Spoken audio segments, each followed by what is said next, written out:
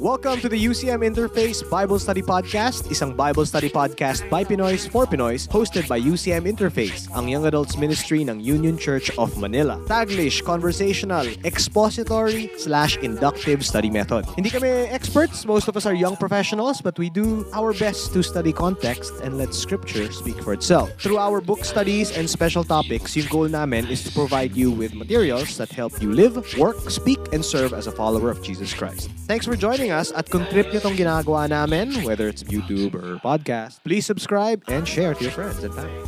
Okay, so... Yes, I'm here again, John Hovelenia. And... Rainier, Director ng Young Adult Ministry sa Union Church of Manila. And this is Gutch, commercial voice artist. John, pakibanggit nga ulit yung church mo para malaman ulit ng listeners. I'm pastoring a church in Intramuros, Manila. It's called Joy Christian Fellowship. It's a small but growing church of young professionals, students, and people from the community sa Intramuros. Okay. Ayos. So again, if you are in Manila, sa Intramuros Check area, us out. check them out. Nasa Facebook kami, JCF Intramuros or Joy Christian Fellowship. And you can check us out. All right. Last episode, we did the 3 most misused/misinterpreted verses in the Bible. Mm-hmm. And now this is part 2. So we have another 3. May isang set na naman ng Another tatlong set. misuse. We could probably do a whole podcast about just these things. Kasi merong tendency to misuse almost every verse in the Bible. You can misuse it. You can misinterpret it. That's what we're hoping to challenge and to correct. Yeah. Pero Gutch, gustong-gusto ko yung binibigay mong illustration kapag nag-workshop tayo ng inductive Bible study method. Hindi yun yung... Okay. Yung sinasabi ni Rainier kasi, pag nakakita ka sa mga movies na merong nuclear device,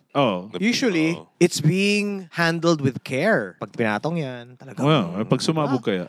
di ba? Kasi if you casually just stroll with it, kung ibagsak mo kaya. ibagsak mo yan, sabog yan, di ba? It can change the landscape, physical landscape of a whole city. And then some. Yeah, and then some. Pero the Word of God is more powerful than a nuclear device. It can change not just the physical landscape but also the spiritual landscape of a whole city, of a whole country. Yung handling nila ng nuclear device, that's sort of what it is to do it in a holy way. Tama. Yung parang Handling the Word of God. With care.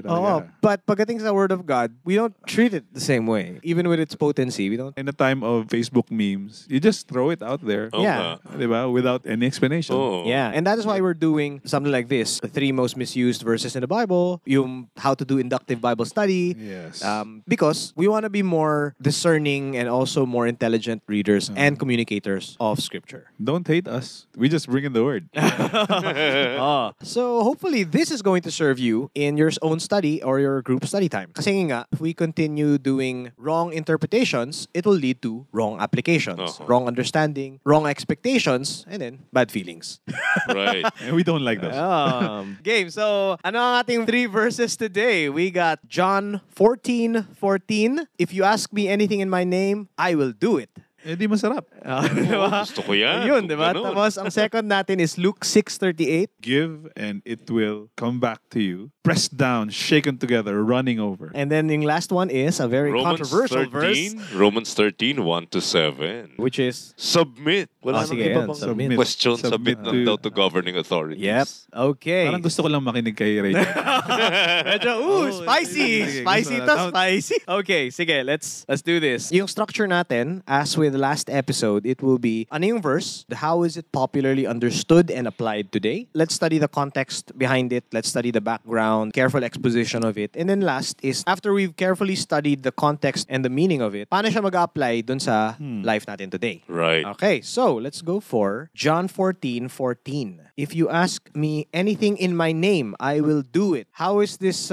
Did it just say that? Ganun talaga yung Yeah, that's number 14. Oh, if you ask me yun anything in my talaga. name, I will do it. Talaga yun? Ask anything If you in my ask me name. anything in my name, Maraming mga verses na ganito yung structure niya eh. Pero this is the focus that we have. 14:14. So commonly and very, very dangerously, I think, it is interpreted as God will give you anything you ask. God Claim will it. give you anything. Claim it in Jesus' name. Parang genie pala. Kung meron pa na naman ganitong verse sa Bible, di ba di tayo mayaman lahat? Baka hindi humihingi yung ibang tao, di ba? Oy, sabihin mo lang in Jesus' name, okay na. Oo. I want a Ferrari Diba? in Jesus' name. Di ba parang endorsement sa cheque lang lang yung pangalan. May check eh. Ikaw yung magsusulat ng amount. Wow, Tapos, blank check. Oo, Wow. pipirmahan na lang ni Jesus yun. In Jesus' name kasi.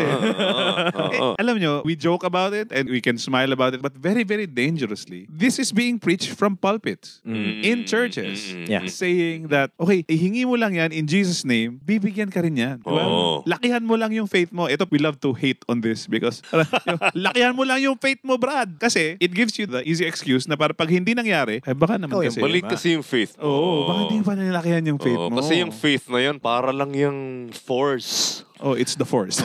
Parang force that can bend the arms of God, manipulate heaven. You can twist God's arm to get what you want. So very, very dangerous tong gamitin. It breaks my heart when this is used on the poverty line community. Yun silang lagi nabibiktima niyan. Bibiktimahin ka na. Supportahan nyo yung ministry namin. So magbigay kayo sa ministry namin. Tapos pag if you ask anything in Jesus' name, ibibigyan nyo. Maniwala ka lang kapatid. Ibibigyan ka niya. Nabibiktima yung mga tao kasi ginagamit itong panloko ng ano. Right. So it's very feel good, encouraging, but it's actually a misused direction. Correct. Could be used to exploit. Yung mga leaders sa mga kulto, yan ang ginagawa eh. Okay, so let's now study the context and the background so we can unearth or we can reveal kung ano talaga yung meaning. So this is part of the upper room discussions. Yung huling parte ng John, ma-realize nyo kung i-compare nyo siya dun sa other Synoptic Gospels. Ikaw naman, anong synoptic? Ano nga ba yun? Grabe naman. Grabe naman the heavy term. Di yung mga magkakapareho, medyo magkakaparehong Gospels like yung Matthew, Mark, and Luke. Okay? Ito yung time na sinabi nila na maghanap kayo ng room sa taas, kakain tayo, sabay-sabay, we'll have the Passover meal there. Mostly, ang makikita natin dun sa Matthew, Mark, and Luke, ano yung action na nangyari? Medyo ma-action yun eh. Pero we never get to see yung intimate details ng kung ano yung mga pinag-usapan nila. But, when John came out with his gospel, now we see the conversations that happened in there. And so Jesus gave basically yung last message niya, last encouragements niya, last prayer niya for the apostles bago siya i-arrest and ultimately to be crucified. Kung pinag-uusapan niya to sa mga listeners natin, this is what you commonly would picture the Last Supper. Kumbaga, yun yung pinag-uusapan niya. And verse 14 needs to be taken in the whole context of, again, ito na naman tayo dun sa sasabihin natin na basahin nyo lang kahit galing sa 12. 12, 13, 14. That's 3 verses. Then you will get an idea kung ano na naman yung pinag-uusapan natin. Sige, basahin natin. Sige, 12, 13, 14. Go, Gutch. Truly, truly, I say to you, whoever believes in me will also do the works that I do. And greater works than these will he do, because I am going to the Father. Whatever you ask in my name, this I will do, that the Father may be glorified in the Son. If you ask me anything in my name, I will do it. Teka lang, parang naiba agad Parang yung... biglang... Naiba agad yung tingin ko sa 4. Pwede ba yung 14 na lang? Parang medyo... Parang bumigat. See, that's what happens. You get a better picture of what Jesus was saying. And ito yung pinakamahirap na ma-misrepresent. Kasi si Kristo yung may sabi nito. Tapos you claim that Christ said this. And here, Jesus talks about the works. Ano yung mga gagawin ng mga believers, ng apostles, and the believers after them kapag umalis na siya. Again, may hint dito na aalis si Jesus and sobrang comedy yung kung magtatadyan kayo. Comedy nung usapan nila dito ng parang, so Lord, saan ka pupunta? Hindi nga kayo makakapunta doon. Pero susunod kami. Susunod kayo. Lord, hindi namin alam kung saan papunta. Medyo may ganun silang physical si Philip place. yan eh. Tapos si Jesus parang hindi mo naintindihan. Pero maintindihan mo. Diba? And Jesus alludes here to the Holy Spirit na kapag umalis siya, darating yung Holy Spirit and will empower the believers to do these greater works. And that's actually in the next few verses, 15 to 17. Yan yung... Kung itutuloy mo pa yun. Kung itutuloy mo pa, may intindihan mo kung, bakit niya kailangan umalis? Kasi pupunta yung darating yung Holy Spirit. But these greater works do not necessarily mean more amazing or more miraculous than what Jesus did. But I think greater in scope. Geographically. Lumawak talaga. Lumawak talaga yung scope ng Christianity and yung faith kasi bibit-bitin ng mga apostles na to palabas ng... They don't know it. Di nila alam. Hindi ba nila alam? Bibit-bitin nila yung faith outside of yung gospel, outside of Jerusalem, into Judea, Samaria, and then to the ends of the earth. Kagaya na sinabi sa Acts nga, di ba? So, greater talaga in scope in that Jesus knew that the Spirit was going to, parang i-empower niya yung mga disciples to bring this to a global scale. Right. Yeah. And the phrase in verse 13, itong ipo-point out natin dito, yung whatever you ask in my name. Kasi in verse 14, ulitin na naman niya yung konsepto na yun. I think dito nanggagaling yung when you pray and then you end in Jesus' name. In Jesus' name. Oh, dito yun. Amen. Yung tradition na yan eh. Tradition yan, di ba? Na in Jesus' name, amen. Which I think this is not a requirement for prayers. No. Okay? But it's also not a bad thing to do. I guess it reminds us of... yeah. Sana, no? Kasi when sana. Lord, pengen akong Ferrari in Jesus' name, amen. Oo. Para maintindihan mo that you're praying in Jesus' name. And I think yung meaning nung whatever you ask in my name here, Jesus is saying that you're asking in the name of God. So, But in relation to... your own desires being in line with what Yeah. Jesus wants. Yes.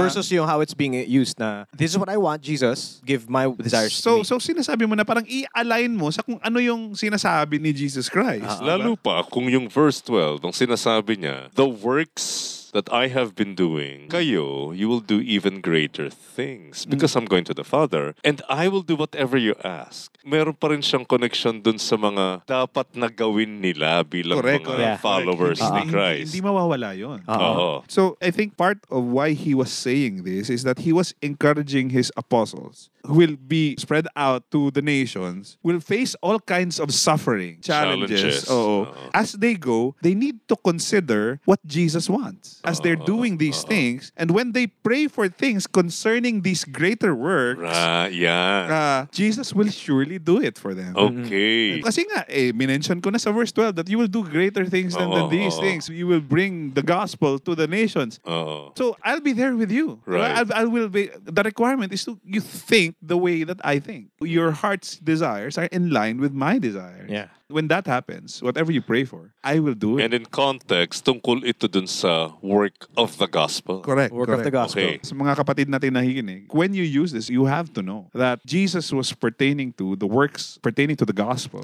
and the spread of the gospel. And if you pray along those lines for the fame and renown of Christ and the gospel, then Jesus Christ will surely help you. When it's the concern of the gospel, then Jesus Christ is very, very concerned, very, very interested in what happens. This is, I think, a declaration of it's me who's going to make it happen. Because it's his business. Oh, that's my business. When it's the work of the gospel. And so yes, nangyari na siya sa amin, and it's an encouragement for me when I remember. If I were to put it in an analogy, ako kasi mahilig ako sa mga analogies. Sige. People would go to me because I'm a voice artist, because I do like video stuff, children's books. But nobody goes to me to fix their accounting. Nobody goes to me for dancing lessons. Wag naman. I would like to do that. Wag. I'm going to dance. Nobody goes to me to get their plumbing fixed because that's not the stuff that associates Gucci, yung name ko, with the stuff. That's a simple analogy, but I think if we go to Jesus, what is Jesus about? Across the Gospels, you'd see na Jesus is about doing his Father's business. Yeah, Diba? correct. I mean, it's not necessarily wrong to, Lord, please provide for me financially. Please provide for me for stuff. Pero, is this in line with my desires or is this in line with the desires of Jesus? It's always a good reminder for us. So when we say house in Jesus' name, car in Jesus' name, who is really... Sinong diba? Is sinong this- nasusunod dito? Sino nasusunod kasi talaga nga dito?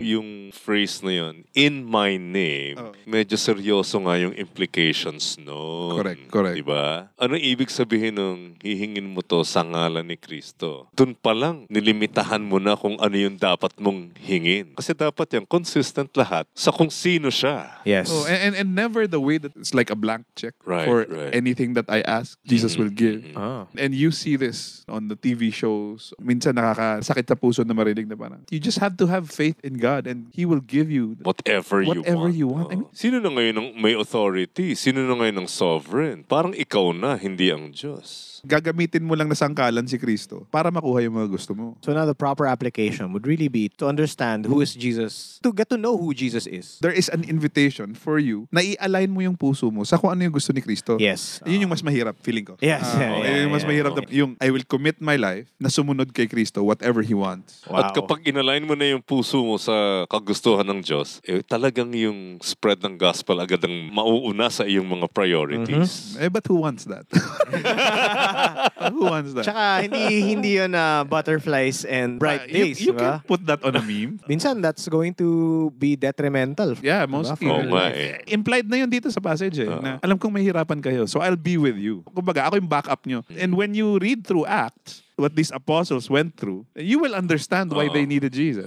Yeah. And why it is Jesus' business to do this. Okay, so that was John 14:14. And now we move on to our second verse, which is... Paborito ko to. Luke Ayan, no? 6:38. Luke 6:38. Siksik, Siksik, liglig at liglig, umaap. at umaapaw. Yeah. Madalas ko itong naririnig kapag offertory na eh. Okay, basahin muna natin. Basahin natin. Give and it will be given to you. Good measure, pressed down, shaken together, running over, will be put into your lap. For with the measure you use, it will be measured back to you. Hello. In Jesus' name! Ganda niyan. In Jesus' name na naman ito. I-combine mo pa sa 14-14 na. Combo! Mananalo na ba ako sa loto niya? So we got in trouble. We got in trouble for speaking out against this verse. Because there are some churches who use this commonly sa offertory. Offertory. I have As a heard verse. this sa offertory. The usage in the offertory kasi is to encourage the people To give. more. To give, oh yeah. Kasi nga naman. Kasi nga ibabalik ng Diyos. Pressed down. At hindi lang ibabalik ng Diyos. Alam mo yung action dito. Siksik na siksik ang pagbabalik. Yung parang ibabalik ko sa ito. Wait lang, isisiksik ko pa kasi dadagdagan ko pa. Ayan na, umaapaw na. Ibabalik ko to sa lahat. May kanta pa yan eh. Press down, shaken together. Mas bago naman yung alam Mas ko. bagay wala mo. Oo. Ang luma sa akin. Ron Kinoli. Wow, Ron Kinoli. Parang give and it will come back to you. Ay, oo nga Diba? pala. Press down, shaken together, man. Running. Diba? Running over. Medyo 90s yun. Oo. Yung sa akin pang Sunday school eh. Di ba ako Kristiyano? So, you want the people to give. Yeah. Now, I think, nagkakaroon ng masamang motibo dito. Kasi ginagamit mo siya para dumami yung offering nyo. Kasi you want the people to give. At saka, yung motivation ng tao sa pagbigay ay, hindi ay to dahil worship. marami ka ring makukuha Oo. pabalik. And not to honor Christ in any way or not to just worship the Lord. Medyo yun. Pero ibalik mo sa akin, Lord. Oo, marami. Mas marami. May ROI ako. So basically, si Jesus yung nagiging financial manager na. Oo, correct. Pag invest ka papalakihin. dito sa business ko, Invest ka dito, babalik sa'yo. babalik sa'yo. Papalakihin ko pa Okay. yan. It's just networking in a holy context. Okay, so let's go to the context. Ito yung mahirap pag nag-aaral ka ng Bible and kailangan mong bumalik sa context. Oo. Matras ka lang ng isang verse, alam mo na yung Oo nga context. eh. Tingnan mo lang. One verse lang. Oh, Just one one verse verse lang. ba? Oh, ano na eh, malinaw na kung ano Okay, yung nakaka- pinag-usapan Okay, so, dito. Let's read. One verse na lang eh. Hindi Actually, pa binasa. sige. Sige, Oh, sige. makita Sige, yung tuloy, 38. tuloy. Pero kung yung Bible ninyo, merong heading, naku, makikita nyo lang Oo agad nga, sa ito. heading. Yung sa akin, Heading. judging others. So, where is this about finances? Diba? Where is this about tithes and offerings? Parang wala. eh. Parang wala. Diba? So, kung babalik ako ng 37, sasabihin Sige, nun, game. judge not, and you will not be judged. Condemn not, and you will not be condemned. Forgive, and you will be forgiven. Hello, merong semicolon dyan, kasi alam mong kadugtong kagad yung 38. So, ibig sabihin, yung 38, kailangan kong basahin yung 37 agad. Okay. Yung sa akin, period eh. Pero Oo. kahit pa anong punctuation ang ginamit dyan, Kadikit pa rin siya. kadikit pa rin. yan. Oo, di ba? So, ibig sabihin, if you want to take it in that context, it says, do not judge and you will not be judged, condemn not, and you will not. Kasi kung paano ka mang-judge, ganun ka rin i-judge. Oh, it's actually very related to the verse that we discussed Oo. last episode. The last episode, Yung yes. Matthew 7:1 and 2. Aha. Kasi right after that, he goes for the analogy nung log in your own eye. Oo. The speck in your brother's eye and the log in your own eye. Oh, Right. so clearly, the verse is saying, be very, very gentle and gracious in the way that you judge, which we already discussed last Yeah. episode, that yes, you can judge, but evaluating your own faults first. But in this one, it says that, actually, medyo nakakatakot eh. Parang, Oo. sige, mag-judge ka. Babalik ko sa'yo Babalik to. ko sa'yo. Wait, hindi lang yan. Dadagdagan ko. Hintayin mo lang. hintayin mo na. Sisiksikin ko to. Sisiksikin ko pa. Umaapaw na yung judgment para sa'yo. Sakit. Diba? And we got into trouble because we spoke out against the incorrect misuse. usage of this. And ang balik lang sa amin kasi palagi is, ito na yung naturo sa amin. Oh. Ito na yung kumbaga, kinalakihan na namin to. It's been a tradition na binabasa tong verse na to in the offertory. And so we got called out for saying it's wrong. Ibig sabihin sa kanila, mas mahalaga yung tradisyon kaysa sa katotohanan. Yun nga yung sinasabi namin. Pero tingnan nyo po. Tingnan nyo lang po yung 37. Ito na yung kinalakihan namin. Ba't nyo pa babaguhin? Yun ang matindi. Tsaka minsan sinasabi na, kita mo naman kaya nga tumataas ang giving ayan, dahil yan dito. pa. It works. Yun yung kasunod. Parang, paano pa namin masasabi na hindi nag-work? Tingnan nyo yung laki ng Giving, building ayun, namin, yung kapal ng bank account namin. Parang, so ako parang, ang hirap talaga. Kasi hindi mo sila ini-encourage to Give in grace. to give with worship in mind. It's a transactional. Magiging transactional siya. So ang iniisip tuloy ng mga tao, pag nag-offering siya, pag nagtanim ako ng 100 dito, ano ba yung siksik-liglig umaapaw ng 100? 1,000 yan. Baka 1,000 yan. Oo. Magandang interest rate yung kay Jesus eh. The economics of Jesus.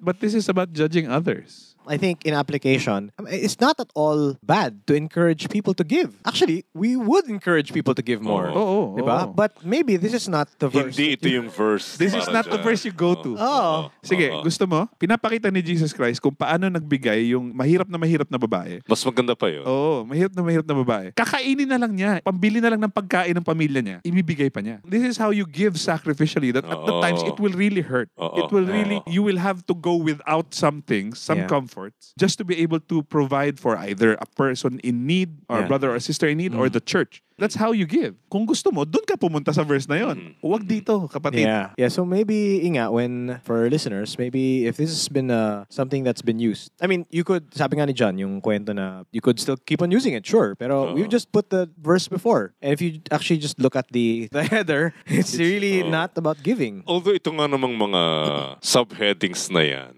wala naman talaga yan sa original Of course. script. Sa original. Pero nakakatulong na rin naman. Nakakatulong naman siya. Nilagay na lang yan ng mga nag-translate. Well, pinag-aralan din naman. Pinag-aralan din naman. Sa akin, kung i-apply ko to, itong Luke 6:38, dapat pala maging ang tamang posture ko kapag meron akong kinokorek na tao, dapat charitable ako. Dapat gracious. napaka-gracious ko. Yeah. Generous ako dun sa taong kinokorek ko. Kaya medyo sakit din Yun yung siya. tama. kasi kung hindi ka naging gracious, Press down. babalik sa'yo yan. Self-righteous ka kasi. Naging self-righteous diba? ka na. Press down, shaking together, running over, balik sa'yo. Masakit. Yun nga, ang hope ko lang talaga dito, para sa mga nakikinig sa atin is, una, wag nyo nang gamitin ito sa offertory kasi you're just creating wrong expectations sa congregation ninyo. Pangalawa, aralin natin ng tama yung konteksto ng verse. Okay, so if you think that was spicy, we'll check out the next verse. It was a very spicy episode. Where we will just listen to Ranger. Now this one is very, very popular. Romans 13, 1-7. 1-7. Most of the time, the one that's quoted is verse 1. Okay, so verse 13:1, let me read. Let every person be subject to the governing authorities, for there is no authority except from God, and those that exist have been instituted by God. Tanong ko muna kayo kasi madalas itong ginagamit ng mga kapatid natin. At ano yung madalas silang sinasabi tungkol dito sa verse na to? Lalo yung verse 1. Mostly it's, basta if it's government, blind submission. Submission. Define that. Yung whatever the government wants, if Sunod they do ka something, lang. sunod ka lang because they are appointed by God. Oo. Sa akin mostly, kasi maingay ako sa social media noon. Okay. Which ngayon hindi na. Salamat sa grasya ng Panginoon. Natuto ka na. Natuto na ako. Para ka ding minsan inuuntog mo yung ulo mo sa pader. Bawal daw magsalita against the government. Kailangan maging submissive ako sa government. Kasi yun yung sinasabi ng Bible. And then they quote this verse. Kasi sinasabi daw dito sa verse na to na ang submission sa kahit ano pang gobyerno yan, absolute. Yun nga yung yun yung sinasabi madalas na interpretation. Okay, so that's how it is used commonly. And it's used sa mga Christians. Yung mga may alam ng Bible. Kaya sabihin, Kristyano ka pa naman. Sabi ng Bible, submit. Ba't hindi ka nag-submit? Ba't hindi ka nagsasubmit? So now we move on to what does it actually mean, and let's check the context. Okay, siyempre magsisipag na naman tayo. Kailangan na naman nating magbasa-basa ng a few verses bago makarating dyan sa chapter 13. Okay. Kaya lang kailan dito mas masipag ka pa. Oo nga. Mas maganda kung basahin mo yung entire chapter 12. Pero dahil wala naman tayong oras basahin lahat yan, bigyan ko na lang kayo ng, kumbaga, yung tema na dinidevelop dito ni Apostle Paul. Meron siya kasing dinescribe na 4 basic Christian relationships. Chapter 12, verses 1 to 2, ito yung relationship natin sa Diyos. Okay? Kaya nga sabi doon, di ba? Offer your bodies. Di ba? As a living Okay. sacrifice. Chapter 12 ulit, verses 3 to 8. Ito na yung tungkol sa body of Christ, kung paano mapaglilingkuran. The body of Christ. Body of Christ. Yung sa atin. Okay, sige. Okay. Ourselves. Tapos verses 9 to 16. Sabi nga dito sa subheading ng aking Bible, Love in Action. Ito na yung kung paano ka rin makarelate sa ibang tao, lalo na yung hindi mo kasundo, yung nagpa-persecute sa'yo, okay. yung Yeah. mga ganon. Tapos, itutuloy mo pa yan, yung relationship na yan sa ating mga kaaway talaga. Kaya Yeah. sabi dito, verse 17, do not repay anyone evil for evil. Nakikita nyo, ganito ang isang Kristiyano, ang kanyang ideal behavior, relationship sa iba. Kaya ngayon, pag tinuloy-tuloy mo pa yan, ito pa yung isang tema na dinevelop niya, yung relationship ng isang Kristiyano sa pamahalaan o sa state. Dito, lilinawin natin. Paano nga ba ang iyong relationship sa state? Ito ba ay absolute submission talaga? Kasi sabi dyan mag-submit daw. Ang delikado dito, kapag ungodly yung isang regime, patay ka, magsasubmit ka na lang ba talaga? Yun naman talaga basically yung problema, di ba? Kasi Oo. kung maayos yung regime, I have no Yeah, problems applying this. Right. Magkakaproblema ako kung may problema ako dun sa morals, sa ways ng gobyerno Yes. na in place. Okay, kaya nga dapat i-premise natin itong submission na command dito dun sa commitments natin. Una, balikan mo yung chapter 12, 1 and 2. We are to live holy lives. Oo. Tapos yung sa verse 9, you cling to what is good and hate what is evil, etc., etc. Halimbawa, itong holiness at saka yung hating evil, can that justify blind submission to the state? Parang hindi. Hindi Tsaka, just remembering as well yung, like, we're on Daniel. Oo. In the narrative of Daniel, sila Daniel really went against the government. So how about Sila them? Nebuchadnezzar. Si Shadrach, Meshach, Abednego, Si Daniel Hey, mismo. Daniel mismo. That's very, very public. Very public.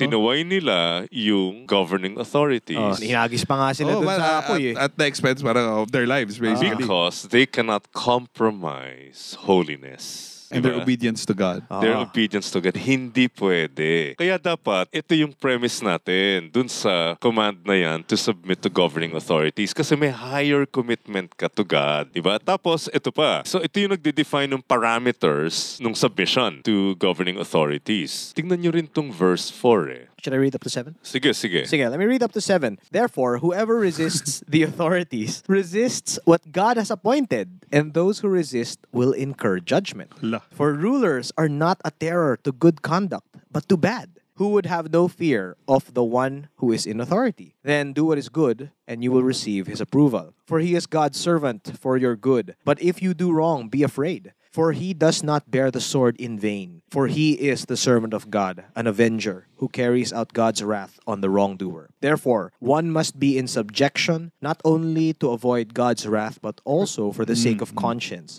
For because of this, you also pay taxes, for the authorities are ministers of God, attending to this very thing. Pay to all what is owed to them, taxes to whom taxes are owed, revenue to whom revenue is owed, respect to whom respect is owed, honor to whom honor is owed. Ano bang pamagat na ginamit dun sa governing authorities? For he is God's servant We servant daw. for your good. Ang ginamit na salita dito, diakonos or deacon. The same office na ginamit sa church. Deacon, servant of God. Ano ibig sabihin nun? Anong implication nun? Na ang gobyerno ay dapat servant of God. Well, makikita mo naman sa actions ng government. Hindi naman tago yan eh. Kung servant of God ang governing authorities, ang state o ang government, dapat ang pinaglilingkuran niya ay Diyos. Dapat ito consistent dun sa character ng Diyos, yung kanyang holiness, yung kanyang righteousness, na ang tutuparin ng gobyerno ay dapat yung divine purposes ng Panginoon. And nakalagay sa verse 4, for your good. And it's for your good. Anong kahalagahan nun? This is one way that you can measure governing authorities if they are truly following God's Yung decrees. mandate nila. As being put there by God.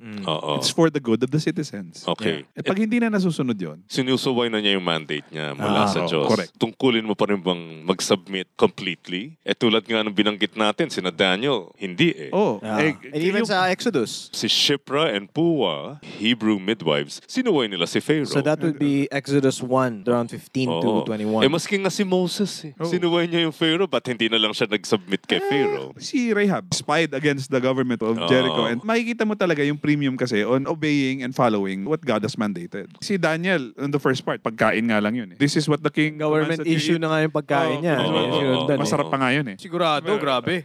Offered to God. Isa sa mga pinaka-astig siguro na scenes na nakita ko sa Bible ay yung si Shadrach, si Meshach, at si Abednego. This is not in line with what we believe. So we're not gonna bow down to this thing. Right, Yeah. right, Diba? right. We're not gonna bow down. Even if you say so, it's mandated.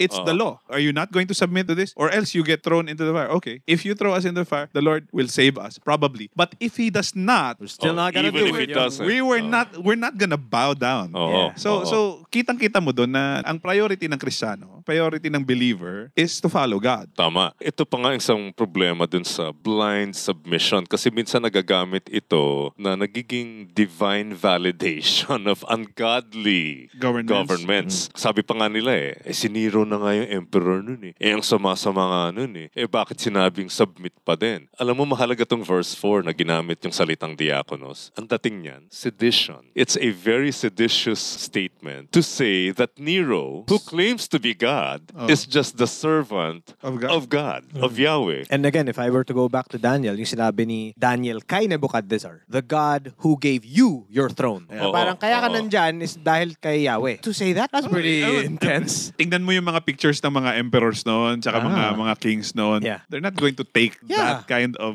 Utang ko to statement. sa Diyos mo, Sa Diyos na hindi ko mo. pinaniniwalaan. Kaya magandang tingnan na naman ang kontekst. Pero ang ginawa natin ngayon, tiningnan pa natin yung mas malawak na witness ng Scripture. Correct. Na ito yung mga examples sa Scripture na this is not about blind obedience. In fact, ito nilinaw to ni Peter sa Book of Acts. You're talking about Acts 5:27 to 29. And when they had brought them, they set them before the council. And the high priest questioned them, saying, "We strictly charged you not to teach in this name." Jesus. Ah, But in this- they, in they, this would- name. Okay. they Oh, would not say it. Say the name.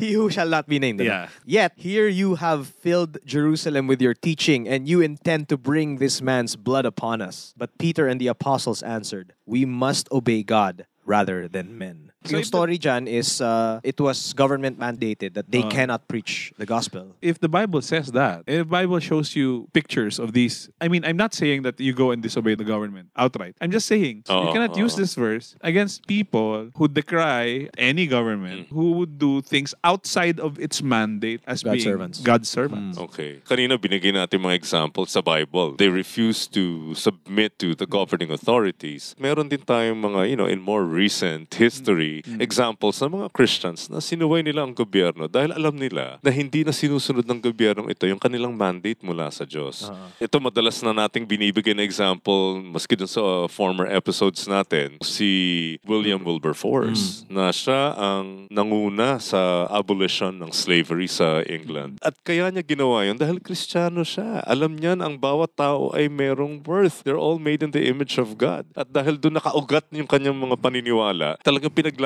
niya na kailangan ma-abolish na itong slavery because this is ungodly. And what the government is doing is unrighteous. This is wickedness.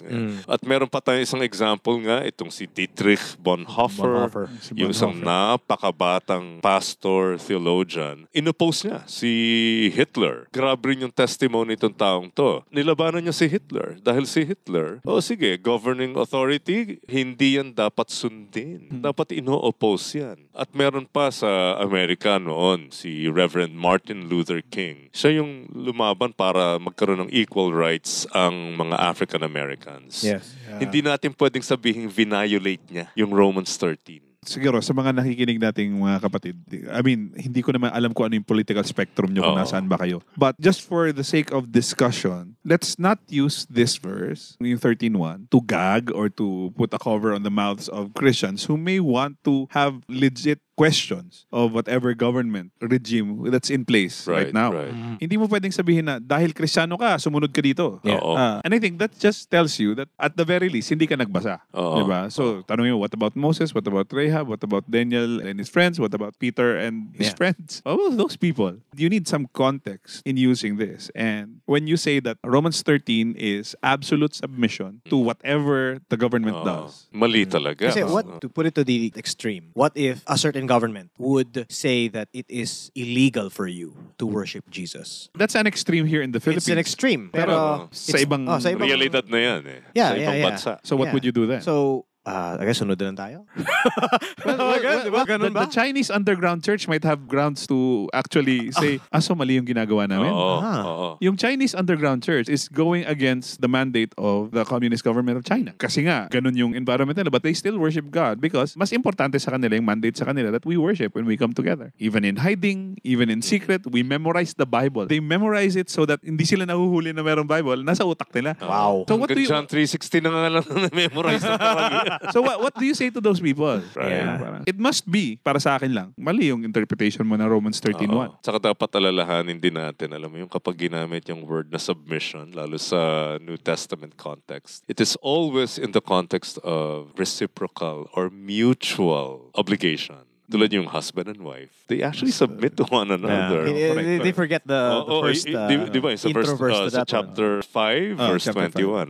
Yung church leaders and his flock. Merong reciprocal relationship yan. Kaya nga yung leaders ng isang bansa at saka yung citizens, meron yan. Yung concept ng submission, lagi yang nakabalot dyan na reciprocal or mutual obligation. Hindi lang one way yan. Mutual accountability Hindi passive yan. And also remembering that above all, as balik ako ng balik kay Daniel because that's the current series we're on, it is God who puts up kings and brings them down. That is the government above all governments that we serve. So, at ang absolute submission, hindi sa tao. Yeah, it is to God. You may want to redirect your absolute submission to God Himself. yeah. Right. So 3 most misinterpreted verses in the Bible. Spicy episode. Bumibicol Express. Diba? We may have ruffled some feathers out there. Sige lang. So if you're listening right now, hopefully we were able to help you with some verses. We'd love to know what you guys think, and if you have any other ideas on how we can serve you guys in terms of anong mga topics, email us at ucminterface@gmail.com, and hopefully we'll see you on the other episodes that are coming up. Thank you, and see you guys. Thank you. See you. God bless. See ya. Thanks for joining us in the UCM Interface Bible Study Podcast. If you want to know more about our ministry, email us at ucminterface@gmail.com. Join us in Union Church of Manila, Rada, Corner Legazpi, Makati City.